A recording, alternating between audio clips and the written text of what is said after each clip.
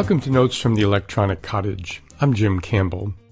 As you're listening to this edition of the Electronic Cottage, Las Vegas is jumping with tens of thousands of hackers attending the yearly Black Hat Conference, which ends today.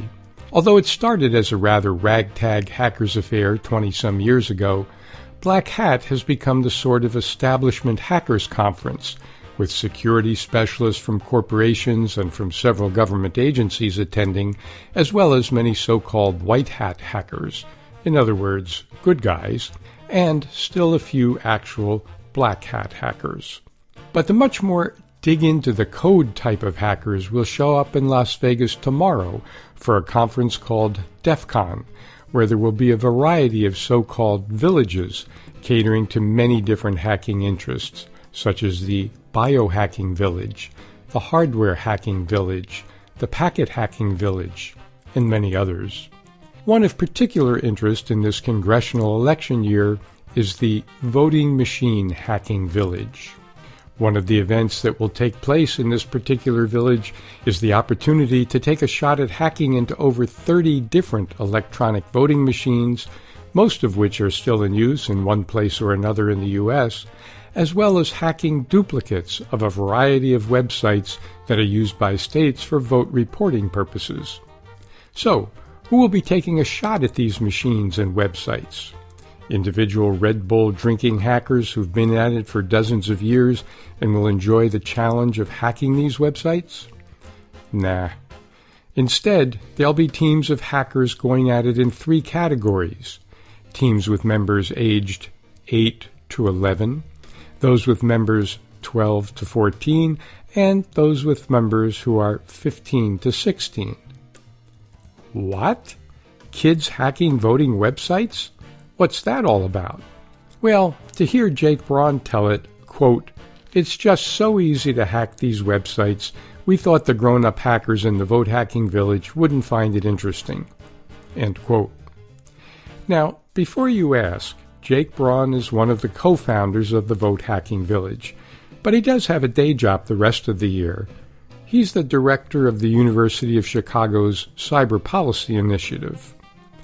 Jake reports that this year's hacking contest with young folks came about because, as he was discussing the Voting Machine Village hacking competition for 2018 with a colleague, the colleague said, quote, "It would be child's play," end quote, to crack into voting machines and websites, and so the idea of the Young People's Contests was born. The question, quite naturally, arises as to why did Braun's colleagues think it would be child's play?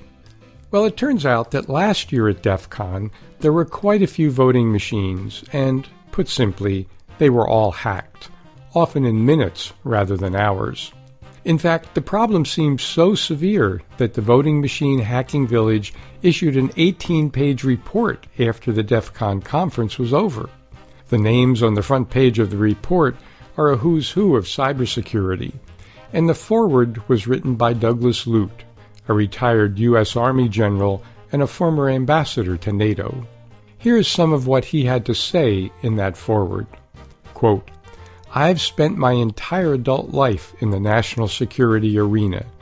Europe during the Cold War, the Balkans in the 1990s, the Middle East since 9/11, in the Pentagon, the White House, and most recently at NATO headquarters in Brussels. I've studied national security at West Point and at Harvard. So why am I now introducing a report on cyber hacking of our voting systems? The answer is simple. Last year's attack on America's voting process is as serious a threat to our democracy as any I have ever seen in the last 40-plus years, potentially more serious than any physical attack on our nation. Loss of life and damage to property are tragic, but we are resilient and can recover. Losing confidence in the security of our voting process, the fundamental link between the American people and our government, could be much more damaging. In short, this is a serious national security issue that strikes at the core of our democracy. This report makes one key point. Our voting systems are not secure. He concludes by saying, quote, For over 40 years, I voted by mailing an absentee ballot from wherever I was stationed around the world. I assumed voting security was someone else's job. I didn't worry about it. After reading this report, I don't feel that way anymore. Now I'm convinced that I must get involved. I hope you will read this report and come to the same conclusion." End quote. There will be a link to last year's DEF CON report on the page for today's Electronic Cottage program at weru.org, so you can read it and make up your own mind. But the security experts who prepared this report of what friendly hackers can do are convinced that our voting machines and digital voting processes are, by and large, seriously insecure, a fact which Congress seems to have difficulty recognizing, since the House recently refused to approve legislation for additional money for the states so that they could harden their voting technology in time for this year's congressional election, to say nothing of the 2020 presidential election.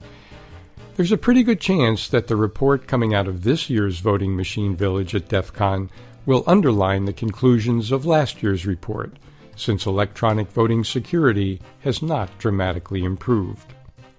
But this year, if teenagers or even younger folks can hack into our digital voting processes, we can be pretty sure that others, whether from Russia or elsewhere, can do that as well, confirming what the Director of Homeland Security, Kirstjen Nielsen, recently said, quote, "Our democracy is in the crosshairs," end quote.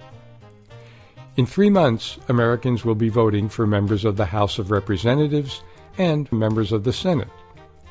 Will we be able to trust that the voting machines and digital reporting mechanisms we'll be using will make sure to count every vote and make sure it's correct?